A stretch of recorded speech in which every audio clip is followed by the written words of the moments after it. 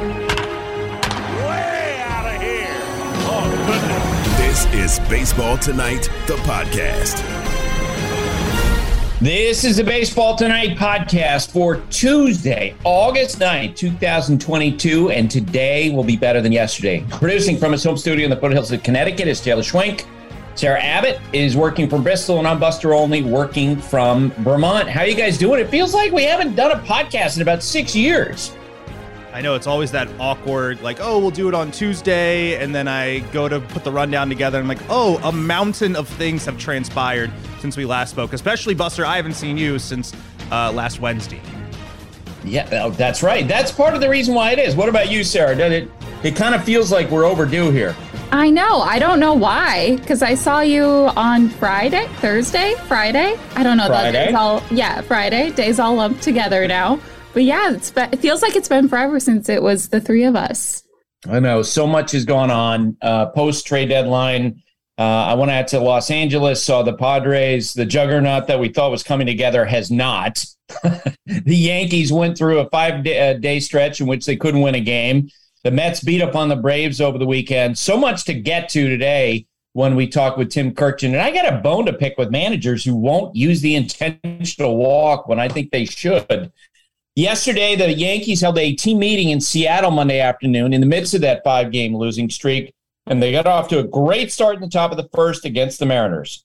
The 2-2. Donaldson hits it hard and into left center field, a base hit. Judge headed back towards second. They're going to send him, and he will score.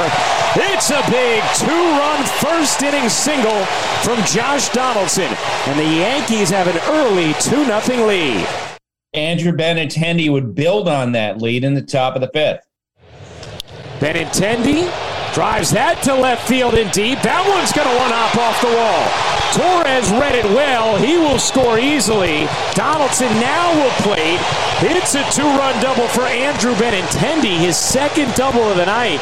And the Yankee lead is now 6-2. That was Ryan Ruocco on the Yes Network. And leave it to Aaron Judge to apply the coup de grace. The 2-2. Judge drills that. Deep center field. Kelnick looking up. It is gone. Number 44 for Aaron Judge. Doing damage in Seattle once again. And the march to history gets a little closer. Yeah, Aaron Judge is now on a pace to hit 63 homers this year. So the Yankees end their losing streak. They win 9-4. But not all the news was good. In the first inning, Matt Carpenter fouled the ball off his left foot and suffered a broken bone. He is out indefinitely. Josh Donaldson, the Yankees third baseman, spoke with the reporters. He's, not only has he been a great on the field, but he's been great in our clubhouse. Great clubhouse presence about him. We're definitely bummed that happened, and it's baseball. But at the end of the day, he was really locking in as a key figure for our lineup, and as the motto is, next man up. But he will be missed for sure. So the Yankees win, but you know who they didn't gain ground on? Taylor's Orioles, who faced the Blue Jays and jumped out to an early lead. Jays will overshift frequently against right-handed batters. And Santander gets a hold of this one. Deep left center field. And he hit it to the right side of the wall. Quite literally the right side. Another home run for Santander off of a left-handed pitcher. He has found the power stroke from the right-handed box, and he gives the Orioles a 4-1 lead. Mountcastle cracks one way back into left field. Back-to-back home runs for the O's. It's finally his day. Ryan's first long ball since July the 3rd. And he busts out against Kikuchi to make it 5-1. And the Orioles would go on to win from there 7-4. The Blue Jays have been playing well of late, but in recent days they had a tough situation with George Springer. They had to place him on the injured list with an inflamed elbow.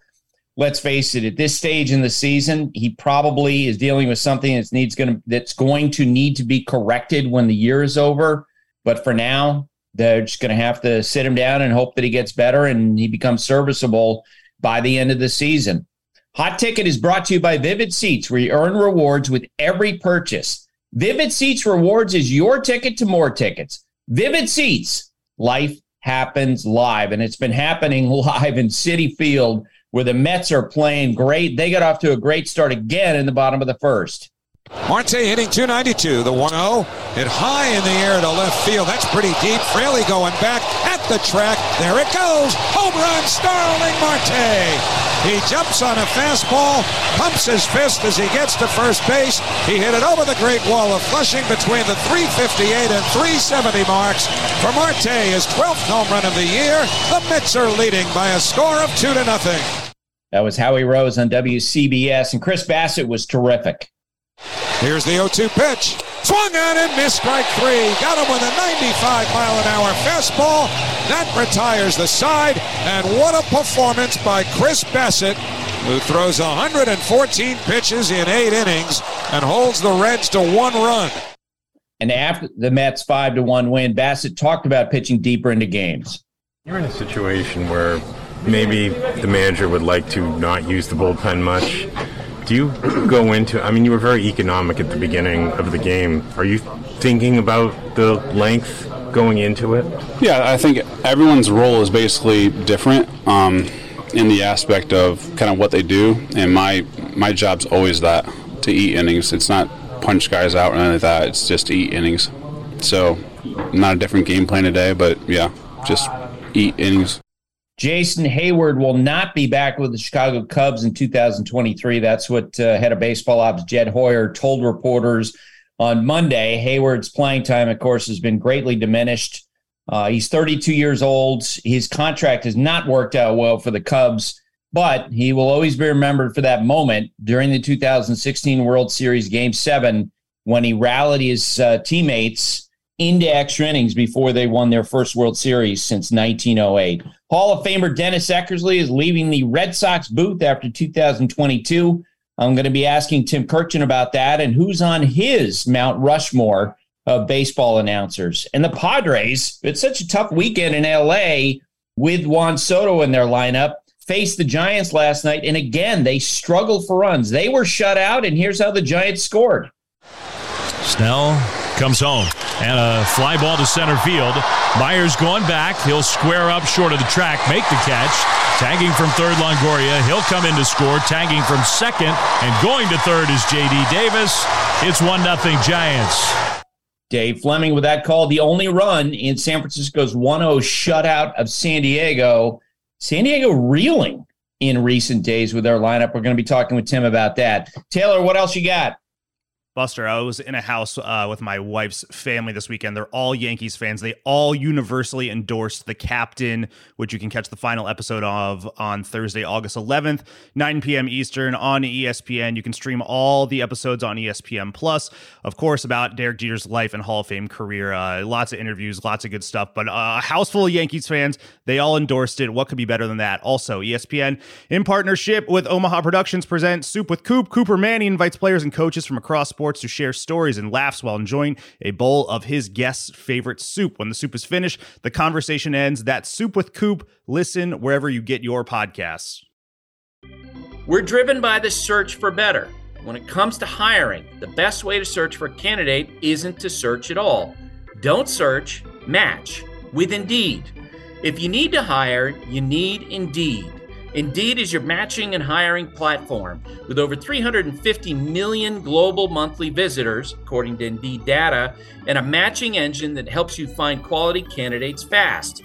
Ditch the busy work. Use Indeed for scheduling, screening, and messaging so you can connect with candidates faster. And Indeed doesn't just help you hire faster. 93% of employers agree Indeed delivers the highest quality matches compared to other job sites, according to a recent Indeed survey. Join more than 3.5 million businesses worldwide that use Indeed to hire great talent fast. And listeners of the show will get a $75 sponsored job credit to get your jobs more visibility at Indeed.com/Buster. Just go to Indeed.com/Buster right now and support our show by saying you heard about Indeed on this podcast. Indeed.com/Buster. Terms and conditions apply. Need to hire? You need Indeed. You can now stream the most MLB games on DirecTV without a satellite dish. Yes, the clutch hits, the strikeouts, grand salamis, web gems, with nothing on your roof. So whoever's up there, whether it's roofers, Santa, birds, old-timey chimney sweeps, moody teenagers, thrill-seeking raccoons, you name it, they won't find a satellite dish. But you will find your MLB games on DirecTV. That means DirecTV is your home for baseball this season. Root with nothing on your roof. Call 1-800-DirecTV or visit directtv.com. Sign up today. Claim based on total games carried on sports networks. Sports availability varies by zip code and requires choice package. Seam heads rejoice. This is Timmy Time. Baseball is the greatest game. With Tim Kirkshin.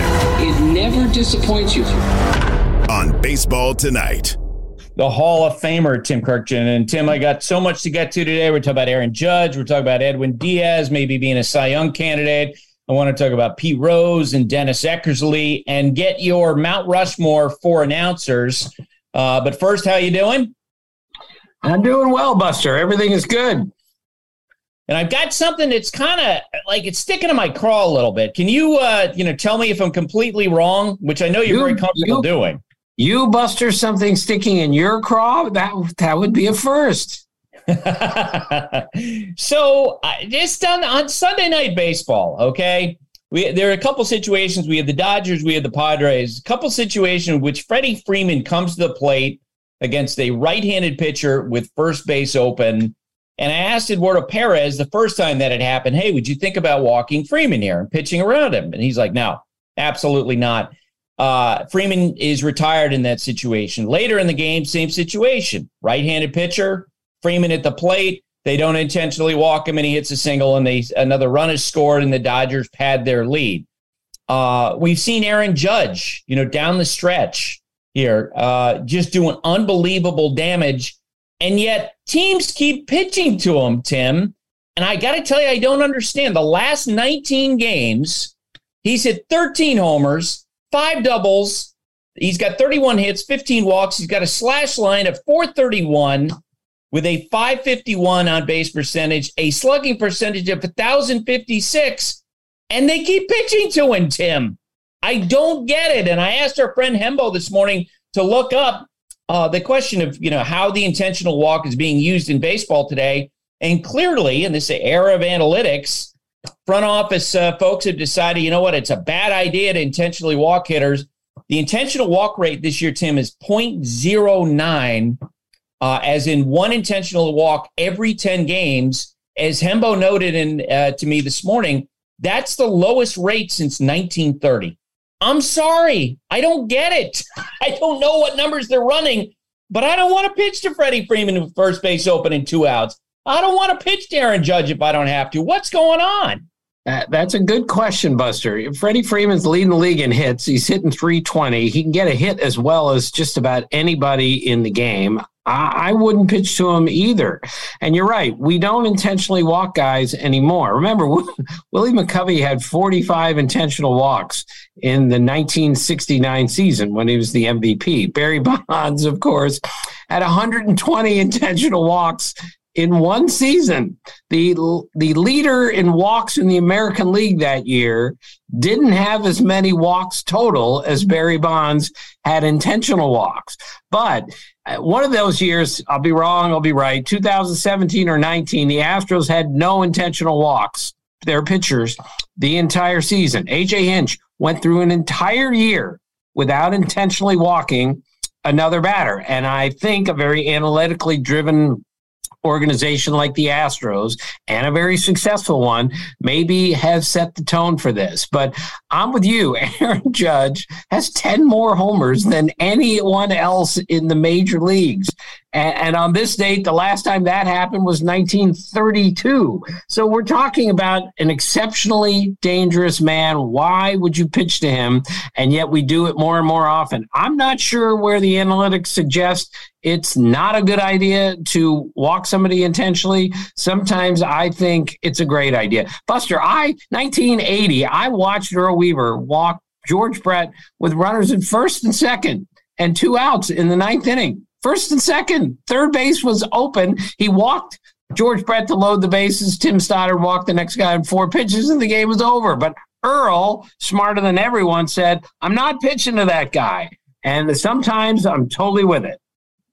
Yeah, and what did George Brett hit that year? He hit 390. He was killing everything, right? Right. And that's the way it is with Aaron Judge now. And look, Anthony Rizzo has been terrific this year. He's been out in recent days because of a back issue. It's possible he's going to play later today. Anthony Rizzo's been terrific this year, batting behind Judge. In recent days, Matt Carpenter has filled in, and before he got hurt last night, he's been terrific. None of them are doing what Aaron Judge is doing, and especially with 2 outs. I'm not pitching the guy. That's what. And look, Bob Melvin, the Padres manager, who made that choice to not pitch around Freddie Freeman the other day, he knows 10 times more baseball than I even sniffed.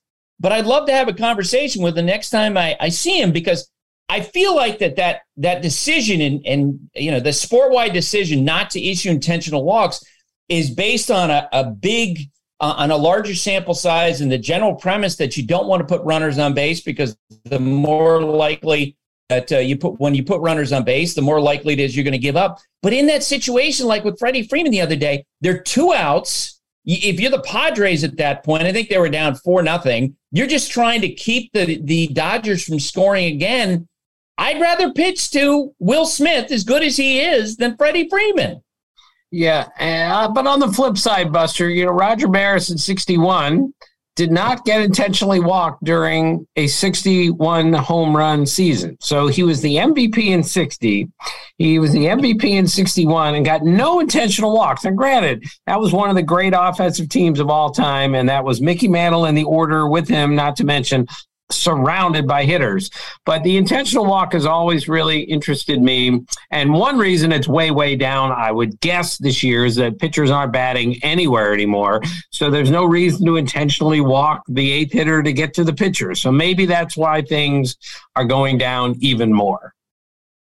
Yeah, maybe that's the reason. I think this weekend, I know this weekend we've got the Yankees and the Red Sox. So I'm going to talk to Aaron Boone and Alex Cora about why that's gone away, because I got it. And I did ask Aaron Boone last month about the idea that people are pitching to Judge. And, of course, Boone's not going to throw gasoline on that. He wants to keep that conversation down. And all I'll tell you, Tim, is he gave me a little grin.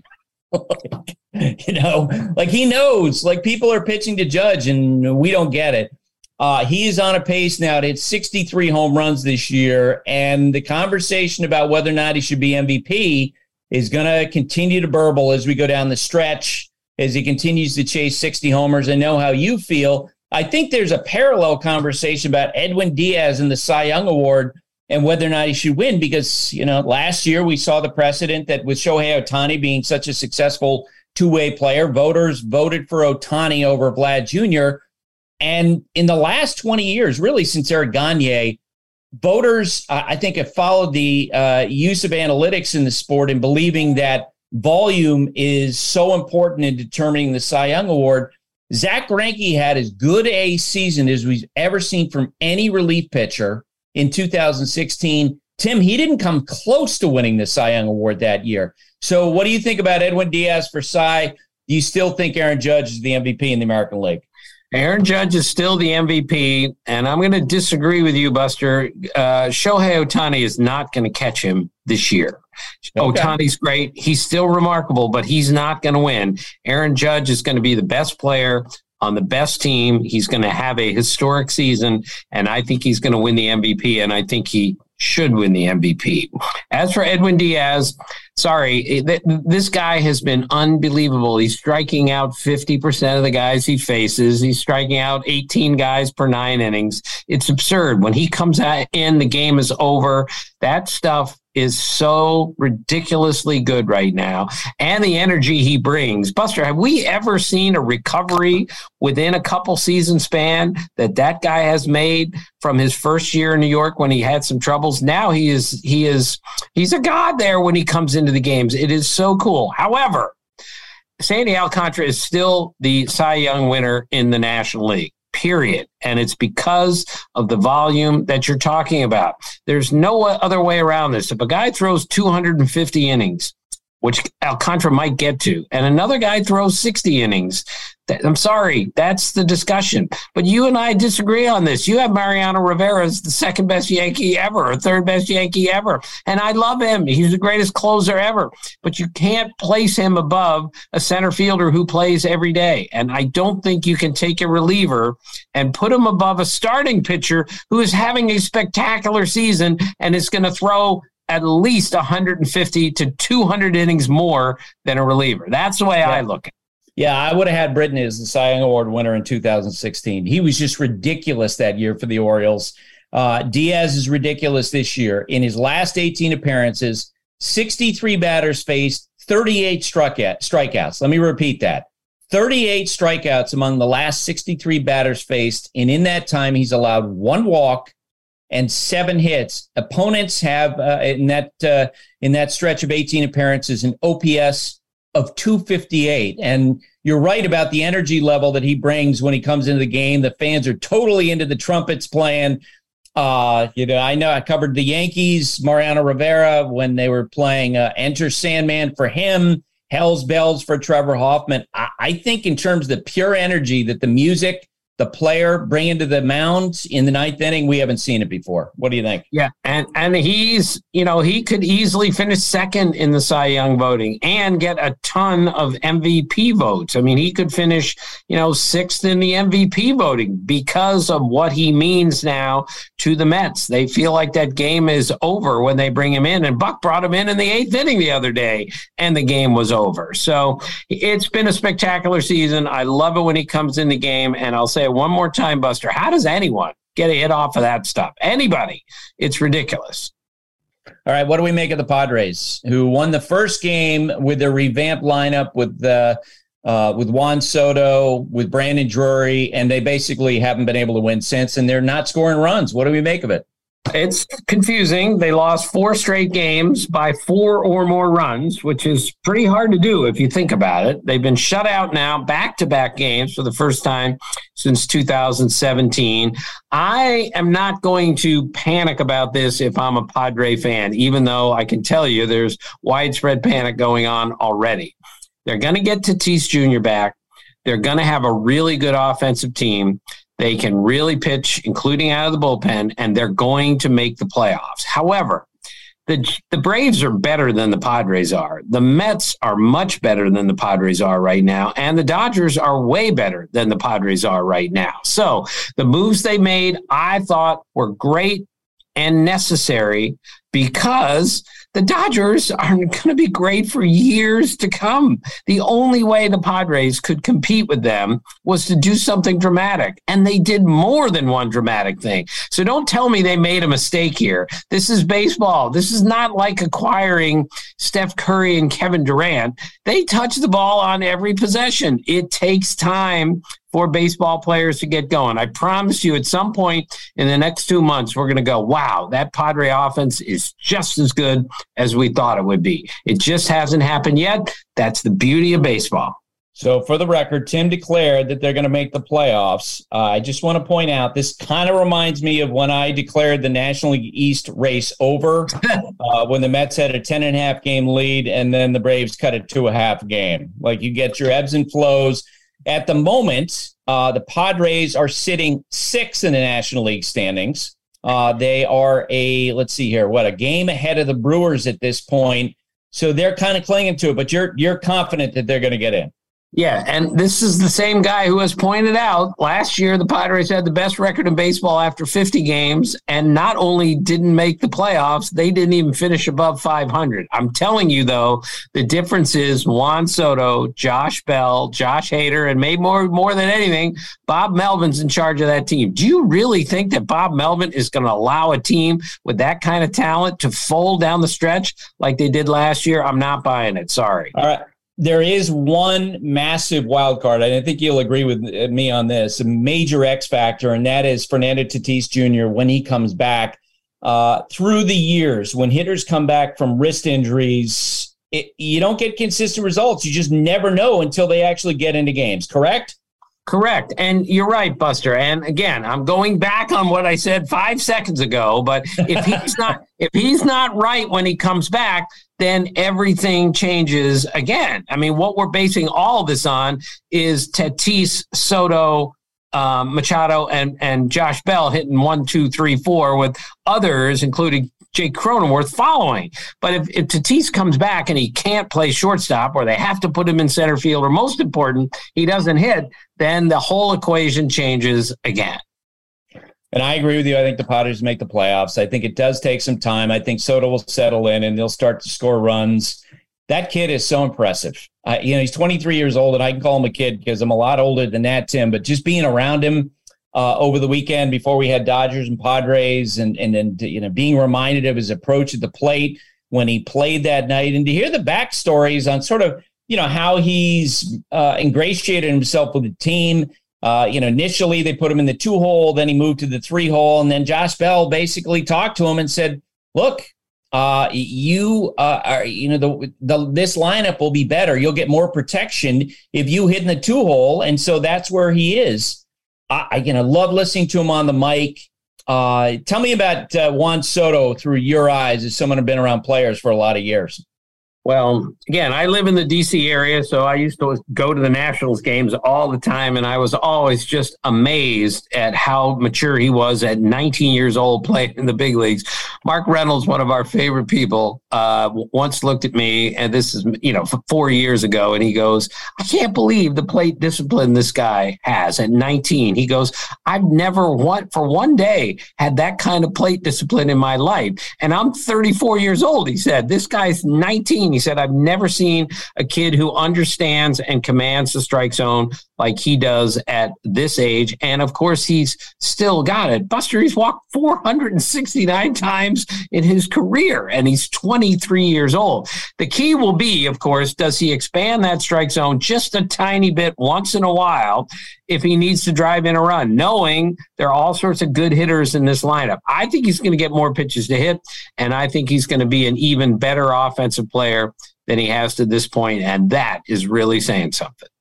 All right. How about the Orioles? They win the first game of that series against the Toronto Blue Jays. Just keep rolling. They trade Trey Mancini. They trade their closer. They keep on rolling.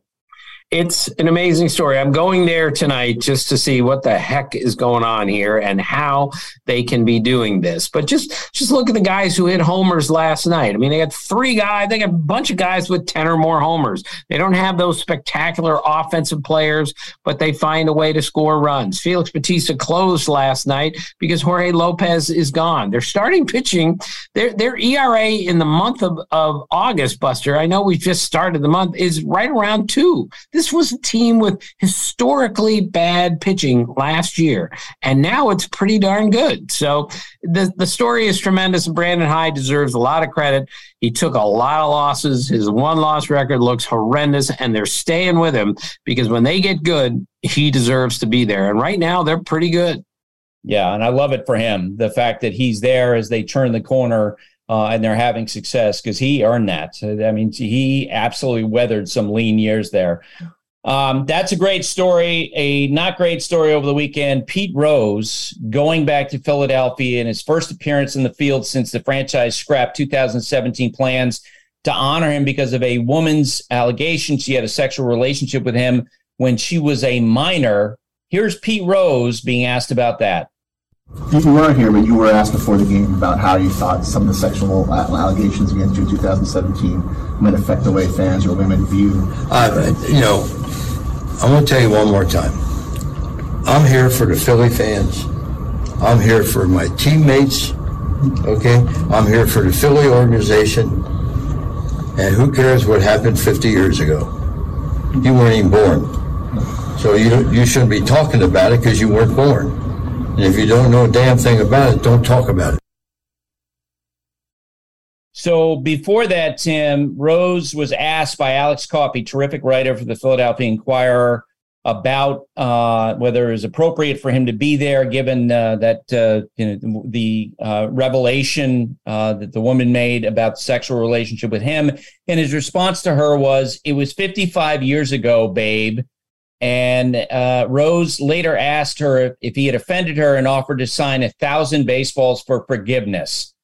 Tim, I just absorbing all this and the stuff he said on air, which had to be delayed, 7-second delay and bleeped out. I got to be honest, I don't know why teams invite him back to ballparks anymore, because he always steps in it, no matter what no matter what situation you put him in. Yeah, it's really unfortunate. His timing as a player was impeccable, and his timing since he's retired could not be worse. Unfortunately for everyone around him, he says the wrong thing at the wrong time all the time. This is not a one-time thing, and it really, really hurt that return to Philadelphia for those other guys, because he became the story because he said and did the wrong thing at the wrong time. It's a shame. Yeah, and I can tell you this, some of the players who were with him with the Reds back in the day, that for years they've chafed at this whole conversation about Pete Rose and the Hall of Fame, because it comes up every time that they're asked about the Hall of Fame, about Pete. The conversation is not about the greatness of that team they played on. It's not about individuals on the team other than Pete Rose. And maybe it's time for Pete Rose to just stay away, because he creates these situations all the time. And I got to say, I felt bad for Alex Coffey as well, because she's just asked very direct questions of Pete Rose, and he could have handled them any way he wanted them, but he handled them badly. And then when this was placed on Twitter, Twitter followers going after her, Tim. She didn't deserve that. No, she asked the correct question, and the context of the question was correct, given that there was a delay in Pete Rose returning to Philadelphia because of this issue, and all she did was bring up the issue. So she was very much in the right for asking the question, and she asked it properly, and she should not be slammed for that. No, and the idiots who were slamming her on social media, I mean, they're a joke. The way they responded to her asking that question. All right, I want to ask you about Jason Hayward and his legacy with the Chicago Cubs. We heard from Jed Hoyer yesterday that the Cubs and Hayward have agreed that this will be his last season with the team. He's under contract through 2023, but they've decided to let him go. He's 32 years old. Jed Hoyer says he wants to give him a chance to land with another team. So what do you make of all this? Well, I'm not surprised, and I think it's the right move, because I think Jason Hayward needs to go somewhere else if he's going to resurrect his career. He will be known as one of the best defensive outfielders of his time. He's a great teammate. We all know that. And the famous speech, short as it was, during the rain delay in 2016 was important. And he stepped forward and said a few words, and I think it helped the Cubs win the World Series for the first time in over 100 years. But he hasn't been the offensive player we thought he would be. Maybe if he goes somewhere else, somebody else can take that swing, which is a complicated swing with a lot of moving parts, and help him fix it. But I'm okay with the Cubs, what they're doing. They are rebuilding that team, and maybe it's time to move on without him, and maybe this will help him by moving him on. So when he was early in his struggles, I think this was still back when he was with the Cardinals, I asked a major league reliever who was often brought in to face Hayward about it. What do you see? And this reliever, Tim, described what was going on with Hayward's swing so simply that it was stunning to me. He talked about how Hayward cocked his wrist, and as the ball is being thrown to the plate, how he would tilt his wrist forward, and then he just didn't have enough time to recover from that. And he said, you're done. Once you do that going forward, you can't recover in time to be able to react to a good fastball. And then subsequently in watching him, I'm like, that guy is right on it. And Jason, adapted his stance. He moved up in the box. He would move back in the box, but he could never overcome that, which is a reminder to me of how difficult it is to hit. Yeah. And, Dick Allen used to do that. Gary Sheffield used to do that. But those are two of the best hitters and strongest men we've ever seen.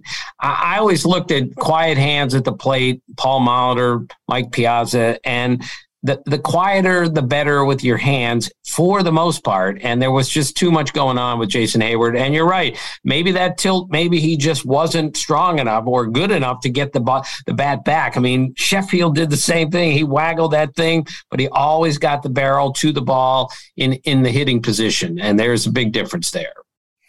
We got news yesterday that Dennis Eckersley leaving the NESN booth. He, of course, has been a broadcaster of Red Sox games for almost 20 years. I felt, Tim, when I've listened to Eck, who I love, that what you heard from him was the sincere type of response that you would hear from a lot of players if you put a microphone in the dugout, because he was always amazed, always wowed, always invested in what he was seeing on the field. How would you describe it as an announcer? He was a great announcer because you're exactly right, Buster. He talked on the air exactly like he talked to you in person, which I think is always kind of the idea. If you meet somebody and they say, wow, you talk on the air just like you do in person, that's the idea. That's the sincerity and the genuine nature of Dennis Eckersley. And he's the most honest guy in the world. He takes people on. He's not afraid. He's hilarious. I think we're going to miss him terribly in the broadcast booth. I will miss him being around the ballpark because he's so funny, but he's so honest and he just doesn't care, meaning this is who I am. I'm going to say what I think. And he's always done it with a good smile on his face.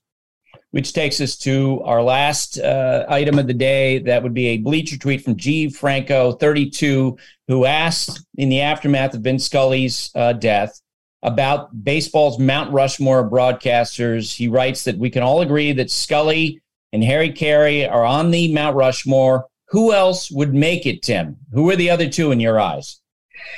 Well, Jack Buck's got to be on there. Can't tell you how many times, Buster, in college, I would get in my Datsun B210 and drive to a certain spot on a Saturday night because I could get the Cardinal games on KMOX and I could listen to Jack Buck, but I could only listen to him from a certain parking spot in the long-term parking at the University of Maryland. That's what I used to do to listen to Jack Buck. That voice was unmistakable, and he, of course, has been a part of some of the greatest calls ever. Fourth would be, and again, I'm dating myself here because Red Barber probably belongs on this list because he preceded so many great ones, but Ernie Harwell is on the list for me, and I know I'm stealing him from you, Buster, but I would have put him on anyway.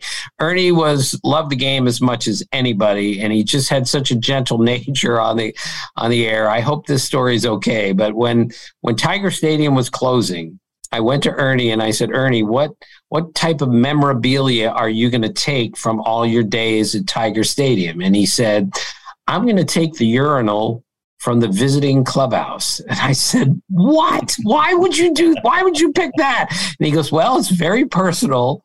And every great player in the history of the American League used it. And he said, I'm going to get it all cleaned up and I'm going to take it home and make it into a planter for my wife. And that's precisely what he did. That's Ernie Harwell. And that's one reason I have him in my Mount Rushmore of broadcasters. All right. Among current broadcasters, who do you think has the best chance to crack that top four? Well, John Miller, again, your guy, my guy. John Miller and I covered the Orioles together for several years, and we would go out after games, the writers and John and a few others, and he made us laugh so many times. First off, that voice is absolutely perfect. He's also hysterically funny. And since Vin Scully's the greatest of all time, I heard John Miller do Vin Scully in Japanese, and it was the single funniest thing I've ever heard. Him doing Vin Scully doing a game in Japanese. And he would do that with other broadcasters. John is an all-timer, and he started doing games when he was like 24 years old. You know, he covered Carl Yastrzemski on an everyday basis. And now he's covering Mike Yastrzemski, his grandson, on an everyday basis. John recently told me I have to be the only guy that's ever covered a grandfather and a grandson on an everyday basis. And I think he might be right. I would love to tell you that you're wrong, but I think your top 5 of the broadcasters are dead on. As time goes on, we'll see if John Miller breaks into those top 4. All right, Tim, thanks for doing this. Okay, Buster, see you. Vivid Seats wants to get you to the games you love this spring. Experience every pitch, assist, and game-winning shot live and in person. And the best part? Each transaction is a step toward a free 11th ticket with Vivid Seats rewards. Score unbeatable perks like free tickets, surprise seat upgrades, and annual birthday deals. As the official ticketing partner of ESPN, Vivid Seats is offering you $20 off your first $200 ticket purchase with code BASEBALL. That's code BASEBALL. Visit vividseats.com or download the app today. Vivid Seats. Experience it live. Dogs are an important part of our lives, and keeping them protected is a top priority, especially against nasty parasites. That's why you got to check out NexGard Plus, Afoxolaner, Moxidectin, and Pyrantel chewable tablets. NexGard Plus chews provide one-and-done monthly protection that kills fleas and ticks, prevents heartworm disease.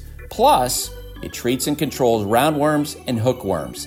That's a whole lot of protection packed into a delicious beef-flavored soft chew designed to make monthly dosing easy and enjoyable. So the next time you're at the vet, ask about NexGard Plus chews. They're the one-and-done monthly parasite protection you want for your dog. Used with caution in dogs with a history of seizures or neurological disorders. Dogs should be tested for existing heartworm infection prior to starting preventive.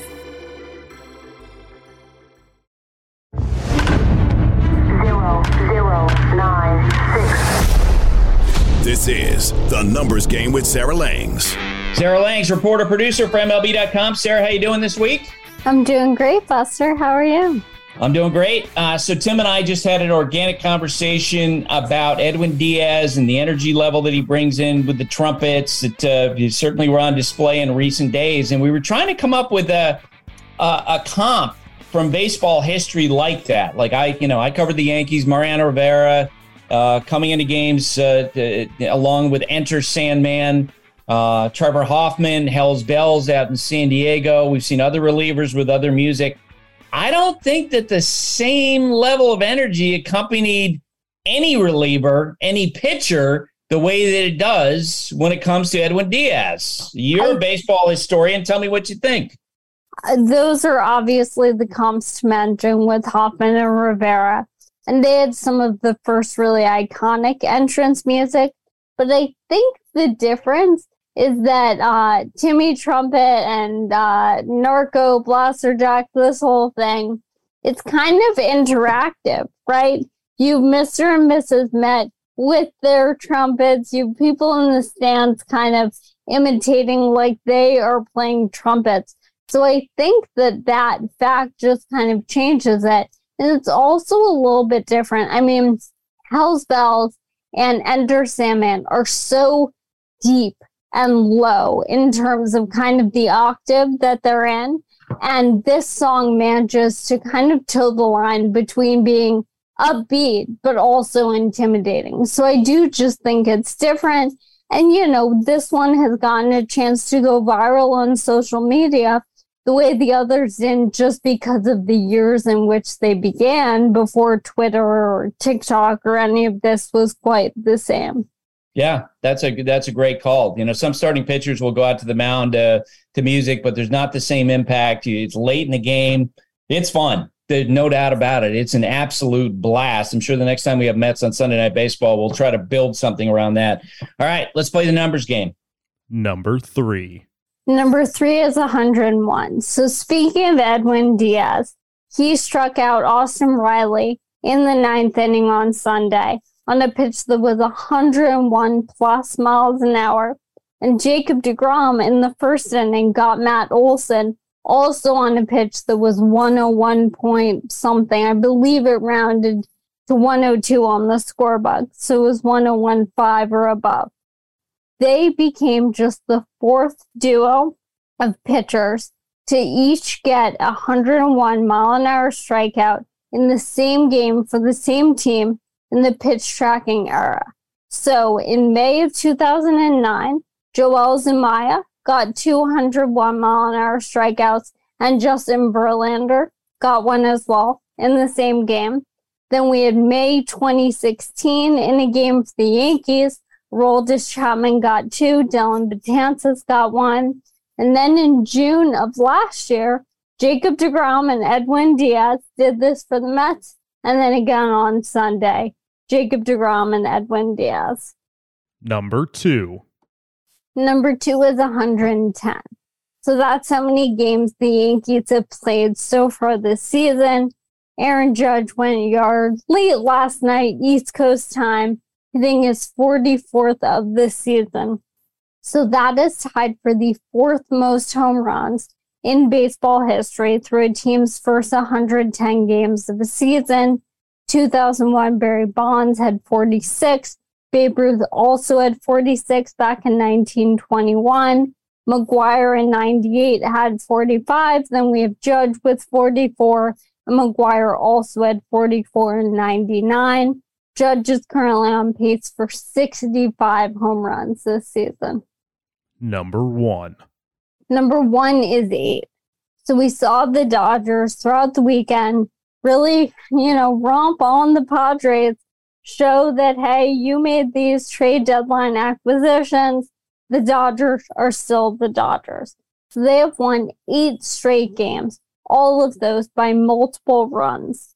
That is tied for the Dodgers' 4th longest such streak of wins, all by multiple runs, since they joined the National League in 1890. So the only streaks longer for them. In 1945, they won 11 straight that way. And in 1947 and 1940, they won 9 straight that way. So we'll see if that continues this week. I know Taylor's in a rush, so I got a quick question, quick follow. Juan Soto was on the mic on Sunday. Scale of 1 to 10, how did that sound to you? Oh my gosh, is there an 11? Can I do that? That was incredible. I mean, the moment when he was asking the ball not to go out, stay here on Cody Bellinger's home run, and then Carl punctuating it perfectly with the, it did not stay here. I mean, that was incredible. And I loved what he said about how much he loves the game of baseball. And that is what's there first and foremost for him before the fame or the money or any of it. So I loved it. We got insight on his friendship with Trey Turner, trying to take away hits from each other. It was incredible. I loved it. Yeah, I loved how he made fun of Trey Turner and knew that he was going to be upset that he robbed the hit from him. All right, Sarah, thanks for doing this. Thanks so much for having me, Buster. Juan Soto was wearing the mic on Sunday Night Baseball. He did a great job with it, addressing a number of different issues in his conversation with Carl Ravitch in the booth. He talked about leaving the Nationals. It was pretty tough. I bought home with a different plan, but it didn't go in my way. But at the end of the day, it's just a business. We just got to keep going. It was pretty sad at the beginning, but now I'm in a good spot, in a good team, and I'm going to enjoy as much as I can. He talked about what the last week has been like and whether or not he's been affected. Oh, it was pretty crazy. There's a lot going on. There's a lot of things coming up to me. A lot of mindsets and stuff like that. It's just been wild this week. How were you able to compartmentalize it, or were you not? I mean, did it affect you? I mean, no at all. I just tried to keep it simple. I just tried to keep doing my things. I mean, it's just a lot of emotional change, but I think I'm gonna be fine. What I'm at right now, I think it's a really good team, so it's just gonna make me happy. I don't think it's gonna make me sad or anything like that. He was asked about that massive offer that the Nationals made to him. For me, we just look at it, and I let my agent do all the stuff and all the numbers. For me, I just come out here like I'm doing right now, like where you see me. I'm playing baseball. I'm gonna be here just playing as hard as I can, and I let my agent to do all the job. He explained me all the details. We take the decision, and at the end of the day, we just want the best for me. He was asked about how upset he was that the trade rumors became public. Yeah, I mean, I hear all this stuff.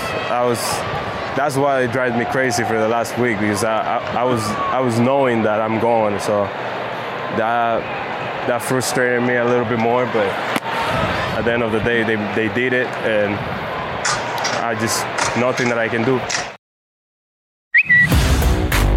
Bleacher Tweets. Alrighty, Buster. Bleacher Tweets for a Tuesday. PK Steinberg is up first. He writes in, do evaluators believe that Tatis Jr.'s long recovery from the wrist fracture will have the added benefit of healing up his wonky shoulder? Same thing with Bryce Harper and his elbow.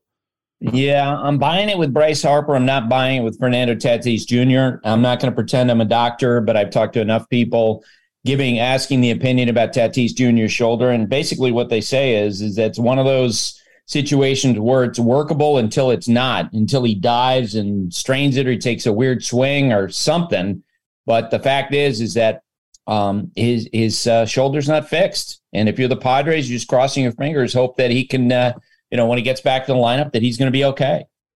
AJ Preller definitely crossing his fingers. Andrew DeSalvo, at DeSalvotion, wants to know if the Padres don't make the playoffs this year, is AJ Preller, is he going to be back? Not having Tatis Jr. for the most of the season, is that going to give him another year? It's not far-fetched that they collapse 2 years in a row.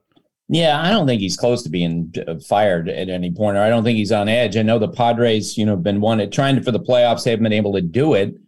But he just signed an extension, I believe, last year. So Peter DeSidler doesn't strike me as being, the George Steinbrenner type who's just going to fire somebody after a disappointing season. Let's face it. Everybody in baseball, thought that the Padres getting Juan Soto was going to be difference making. They made a bunch of deals, and I think everyone was applauding around the industry that they were aggressive in trying to make the playoffs. Pretty invested in this plan. Would be a little bit dicey to get rid of the captain of it. Mr. Jakey RS writes in, is it safe to say that the Yankees have gone from being a historically great team to being the fourth best team in Major League Baseball this year and the second best team in their own city? He adds, this is one of the most satisfying Bleacher Tweets he has written to us. No, I don't know. I think they're clearly, they weren't as good as what their pace was early, which is why I was trying to push aside all the comparisons to some of the all-time great teams. And on the other hand, they're not as bad as what they've been lately. They're better than that. Archie Tatis Jr. at Win for Win writes in, dear Baseball Tonight crew, what do you say we skip the Sunday Night Baseball recap? Heck, we don't even need to talk about any of that series. There are a lot more intriguing stories from the weekend. Thanks, a sad Padres fan. Sorry, Archie. Oh, boy. And sorry, I had to bring up what happened on Monday, that the sad weekend bled over into this week. That's for sure. Ooh, tough break. Taylor Welch, Taylor Gang writes in, did the Phillies prove anything this weekend against Washington, or is their best test of being a playoff team going to come against the Mets and Braves the rest of the season? Yeah, I think generally speaking, because, the Mets and Braves are better than Washington, but the Phillies have been playing well. I think that, since June 1st, they're 20-11. Their offense has taken off. They're going to get Bryce Harper back. There's no doubt it's been a different team since they changed managers. At the time they made that change, and I talked about how I thought it was wrong. You can't blame Joe Girardi for the bad defense, et cetera, et cetera, et cetera. Bottom line is they played better since Rob Thompson stepped into that job, and the Blue Jays have played better since John Snyder took over as manager. Those wins over the Nats all count the same. Mitchell Black at MC Black 24. Sometimes, Buster, the best deadline moves aren't the players you acquire, but the ones that return. But who could have predicted this resurgence from Paul DeJong? The St. Louis Cardinals did. They bet on him, sent him to the minor leagues, hope that he would work some stuff out. And, people ask me all the time about, who do you root for? What team do you root for? And I always say I root for good stories and good stuff to happen to good people. And to see Paul DeJong pick himself up the way that he has after that terrible start and go down to the minor leagues and put the work in, that's pretty impressive. Last one for today, Colin Davis at official C Davis 6 writes in, Saturday games across Major League Baseball drew almost 600,000 fans. The Cardinals set a record attendance at Busch Stadium. Is our game growing or simply returning to pre-pandemic levels? Would love to hear your thoughts. I think it's returning to pre-pandemic levels. It's funny, I was looking at attendance figures the other day, and a lot of teams have seen an increase, of course, because of the fact that a lot of fans weren't going back to the ballpark in 2021. It still feels like that there's room for growth, that you don't really see this concerted effort within the sport to promote Ohtani, to promote the best young guys as Soto or something like that. Soto was so much fun on Sunday night. Like, he did such a great job, and it's amazing to me that more people don't know about him and how great he is. Alrighty, that's it for Bleacher Tweets. # Bleacher Tweets. While you're watching games, we will be back on Wednesday. That's it for today. My thanks to Tim, Sarah, and Taylor. Have a great day, everybody. Thanks for listening. Stay safe. And remember, hate and inequality based on skin color is something that we need to fight against every single day.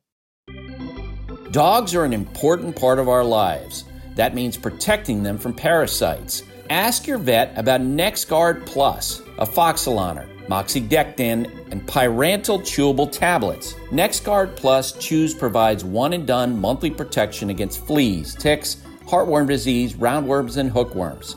Plus, they're delicious and easy to give. Use with caution in dogs with a history of seizures or neurological disorders. Dogs should be tested for existing heartworm infection prior to starting a preventive. Ask about NexGard Plus Chews.